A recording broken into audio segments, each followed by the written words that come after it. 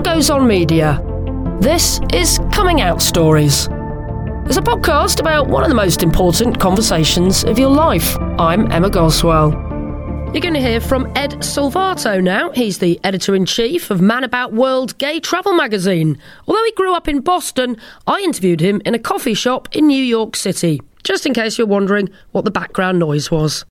Well, I think, like a lot of people, I probably questioned it when I was quite young. You know, I remember at age 5 and 6 thinking, oh, I'm a little different from other people. I like dolls. I like things that my other boys don't seem to like. So I kind of started questioning things early on. Did you worry about it at that age, or did you just sort of go with it, with the doll playing? I did actually worry about it. I thought about it. And I think you have to think about, at age 5 or 6, someone having to consider such a ponderous, weighty, existential question. What does it do to your neurons, right? I mean, I think it kind of helps, and it probably helps and hurts. You know, I think it hurts gay people in some ways that can make them neurotic, but I think it helps gay people in the sense that you're firing synapses that you probably normally wouldn't use for 10, 20 more years, you know, really. So gay people are having to think, okay, do I hide this? Imagine at age 5 or 6 thinking, I think I have to hide this from the people I know, the only people I know in my life, my parents. Like, so you start thinking about gays and their ability to blend in, act, you know, be creative around how they present themselves. I just think, I mean, it's a long answer to your question, but yeah, I did think about it quite a bit when I was younger. And I kind of knew that it was, quote, wrong, or it wouldn't be accepted. So did you modify your behaviour then? Did you try and not play with dolls? Yeah, I mean, there was a moment I remember when I felt free and I was just doing whatever I wanted, and whether it was playing with dolls or hanging out with, you know, girls or whatever, but then I realized that people look askance at that, so I had to modify my behavior. So yeah, very early on, I joined every sport imaginable that my parents wanted me to join: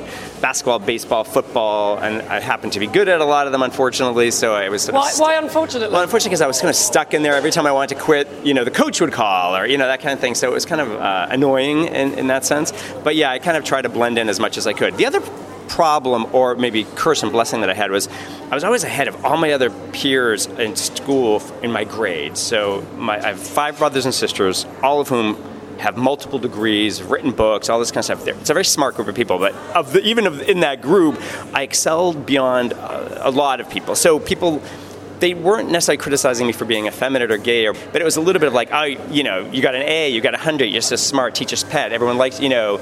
So I think I suffered more because of the perceived intellectual superiority. So you were already being bullied, basically? Yeah, never bullied. I was actually never bullied, knock on wood. I had muscle in my family, and like I have 3 straight brothers and 2 sisters, and everyone, there was never any bullying of any one of us, really. We all went to a tiny little small Catholic school, so I had the same 25 fellow students, more or less, for 8 years. So in that environment, people aren't allowed to bully or be bullied. It just doesn't happen. The nuns were very strict. So luckily I've avoided all that. Okay, but this is in Boston, right? Yeah. I mean, I imagine that's quite a fairly progressive city, yeah? Yes and no. I mean, at the time, especially, you know, I'm 50 now, so that was quite a while ago. And Boston has had deserved reputation for being super racist, especially the Irish against everyone else. And there was a cover of Time magazine where there was this terrible busing incident where blacks were being bused into white neighborhoods, and there was a huge revolt by white people against black people. It's pretty ugly. So Boston has a really strong history of ugly racism and homophobia. But alongside that, there's the intellectual aspect, the educational systems, the progressive, you know, women who were early supporters of suffrage, or, you know, the Boston, you know, the revolution took place in part in Boston. So there's always those strains. And when you think about gay marriage, the first place gay marriage was sort of legally permitted, was Massachusetts, right? And you think, oh, that's so progressive. Not really. It's actually kind of conservative. Marriage is a conservative institution. So in a weird way, Massachusetts is progressive and conservative at the same time. It's hard to describe. So gay people would, you know, walk around with like, oh yes, my partner and I, we live in the South End, and we have a place in Provincetown, and we have a car, and we have a dog, and this is the perfect life. So it was almost as oppressive as heterosexuality. But in reality, a lot of times those perfect relationships weren't so perfect. So there's this attitude that you have to appear to others how you want to be perceived. That doesn't happen in New York and San Francisco and other places. So Boston is unique in that sense. Okay. So what was your personal coming out like then? So there must have been a time when you thought, I can't hide this any longer, I'm going to tell people. Yeah, absolutely. So, we were saying earlier, having 5 brothers and sisters and 2 parents and living abroad and doing all this stuff, I've had a long series of coming out, and I think you just keep coming out through your whole life, and you're sitting in an airplane and the guy next to you is like, what do you do? It's like, I'm the editor-in-chief of a gay travel magazine. You've just come out. It's like, I just roll my eyes and I have the word gay on my business card. It's like, oh my God, can I not escape this? But first time was in college. I went to Harvard College, and it was a very supportive environment, even though in the 80s it wasn't that supportive outside. I was in a bubble, and I don't think I realized that. And I came out to my friends, and a lot of people were coming out at that point in the 80s. And so it was very quickly accepted. And I came out to my sister, and she's like, you're the second person who came out to me this week. Her best friend came out to her that same week. And so he and I ended up dating, and she was so pissed off. But so I got a lot of weird, it was completely fine. But then after I left college, I moved to France, and it wasn't that accepted there. My partner, his grandmother really hated me because she thought I corrupted her son because she was old-fashioned. And my parents, I didn't come out until much later. My brothers and sisters, I waited until they were a certain age and maturity level, and I came out one after the next. 5, it took 10 years to come out to my 5 siblings. They didn't communicate with each other then? I'm sure they did. I'm sure they all did. But my direct coming out to them, I thought that was important to do for each one of them. So I tried to do that. And then, my first job, one of the bosses was gay, so that was kind of easy for me to come out. So, but the first one was in college when I I remember being in the shower and just thinking, I've tried to date girls, it's not working. I had a girlfriend at the time at Yale. Well, she was at Yale, and she turned out to be a lesbian. Power couple. she turned out to be a lesbian. Well, I called her the gay man generator because she 3 guys she dated all turned gay. I was like, boy, honey, you're cranking them out. Ellen, it was very funny. But it was convenient for me to have a girlfriend in a different city, right? I mean, obviously. So I just thought, it was very intellectual the way I did it. It was like, oh, I'm gay. And then it was like a switch was flicked. I flicked a switch. And that's it. I'm gay. And that's kind of how I deal with things. That's how it happened. So what was this revelatory moment in the shower? It's like, what were you doing in the shower, Ed? I just was contemplating my life and why I was happy and doing really well at Harvard, had a lot of great friends, but fundamentally unhappy. Well, why? Well, there was a disconnect between the person I was and then the person that I was to everyone else and the person I was inside. And no one knew that person inside, I thought. And I thought, well, I want to bridge those differences. And I want my friends who are so amazing, so supportive, to also know this part about me. And it was made maybe a little bit easier because I had 2 friends who were just super forward, out, ballsy gay guys, just unapologetically gay. And I like that unapologetic aspect of it. I always thought you kind of had to apologize for being gay, but they kind of taught me, no, you don't. And this one, William, from Iowa, but a small town in Iowa, population 5,000, a rural community, but his parents are super progressive. So he came out when he was 12 to them in Iowa, and they supported him. And when he was my friend in college, I thought, if he can do it, I can do it. In Boston, at Harvard, in Cambridge, Massachusetts, for God's sake.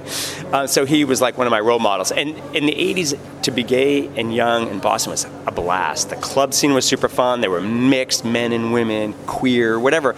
It was a really fun time to be gay. So I got a lot of the fun. And then, of course, AIDS kind of blew up everything. But it was a good moment for a while there. So I felt supported, and I felt like I could come out to a very positive reception, and indeed that was true.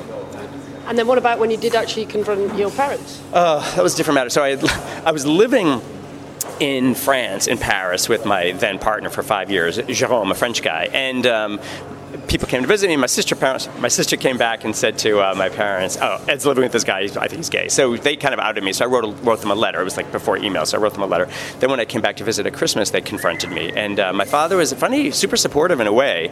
He's Italian, old school, but he goes "My boss is gay. He goes, I think gay people shouldn't be bullied. I don't, they shouldn't be discriminated against. I think it's terrible when I hear about physical assaults against gay people. I just don't want it in the family." So it was a little bit of the old-fashioned Italian thing. And my mother was just the first word in AIDS is acquired. You can get AIDS from anyone. So she was more concerned for my health. And so I said, I was overly intellectual with them, and I didn't allow them really time to kind of catch up. But I basically had my responses prepared for both of them. But that was how it came out. 30 years later, whatever it is, they are the most unbelievably supportive you can possibly imagine. What was it like sitting down writing that letter, though? It was hard. I mean, I knew that they loved Jerome, and so I knew that their thing about being anti-gay was very kind of general, but the specific aspect of it, they really liked Jerome. And so when my father said, and we really liked Jerome, and he goes, we don't just don't want gay people in the house. I said, well, you don't want. And then I outed every single one of my friends that they had invited to the house. I said, you don't want Sabri, you don't want Richard, you don't want Chris, you don't want, and I just made this whole long list. I said, you don't want any of them back in the house. And I think they knew that it was ridiculous to say that. They didn't want them in the house because they really like these people. But yeah, the letter was hard to write, but it's actually easier to write a letter in some ways than to talk to someone in person. You know it's going to go, and then you kind of wait for the bombshell to happen. You wait for the response. So it was interesting. It wasn't an email. It wasn't like quick. It was a couple of weeks had passed. So really considered. Do you think they've still got it? Oh, that's a good question. I don't know. I should ask them. God bless them. They're in their late 80s, still kicking. They're doing great. So yeah. Probably got it framed somewhere. Yeah, I know. I think they probably ripped it up and burned it. But they're interesting. If a gay bashing occurred in New York, my dad called me, making sure I was okay, of course, but also just to say, express his revulsion towards that and his just the horror that they felt about that. They're really incredibly supportive. It's amazing. People can evolve, yeah. Yeah. Well, that's kind of the story I've heard a lot through doing this podcast, which is great. Yeah, you're stuck with your family and vice versa in a sense. I mean, obviously, I had a great story compared to kids who got kicked out and beat up, who committed suicide, and who aren't here to tell their stories. And that's why we're telling our stories now, right? So kids don't continue to do that. And that probably will always happen. But, you're stuck with your family in a way. So years will go by, and at a certain point, hopefully, something will crack, and they'll just be like, oh, for God's sake, let's just, it's not that big of a deal. Let's get the dialogue going here. But as you said, it is difficult for a lot of people. So if there's anyone listening, would you have any advice or words of wisdom from you as a out and proud gay 50-year-old man? Yeah, well, I mean, I don't presume everyone has their own path to walk, right? But I think when I was really young, maybe I wish I had talked to more people about it, just to confide in someone. I mean, I went from age 5 to 18 without saying ever, I think I'm gay, to anyone. That's like 13 years, 14 years, whatever it was. That's a long time for a young person to keep something inside of them. That'll affect you for the rest of your life. So if you can find anybody supportive, I mean, everyone, as far as I can tell in my family, there are no other gay people. It's bizarre. I have got dozens and dozens of cousins, and, as far as I can see, there's no gay people in my family. But somewhere deep down, there's either a neighbor or a friend or some family member that's probably queer, right, that you can talk to. Find that ally. Cheers to Ed for sharing a coffee and his story with us. And you can find out more about Ed and his travel magazine at manaboutworld.com. Please do subscribe wherever you get your podcasts from. And if you want to find out more about this podcast, perhaps ask us a question or even offer yourself up for an interview, well, you can follow us at Come Out Stories on Twitter or Coming Out Stories Pod on Instagram. We'd love to hear from you. I'm Emma Goswell, and Coming Out Stories is a What Goes On media production. Next time round, you'll hear from writer, broadcaster and political commentator Ian Dale. Ian didn't come out till a bit later in life, but once he did, he told me there was no going back. I did have feelings for them, and I knew what kind of girl I liked and what kind of girl I didn't like. So from that point of view, you could say, I suppose, yes, I was bisexual, sort of, but once I discovered cock, I'm afraid there was no going back.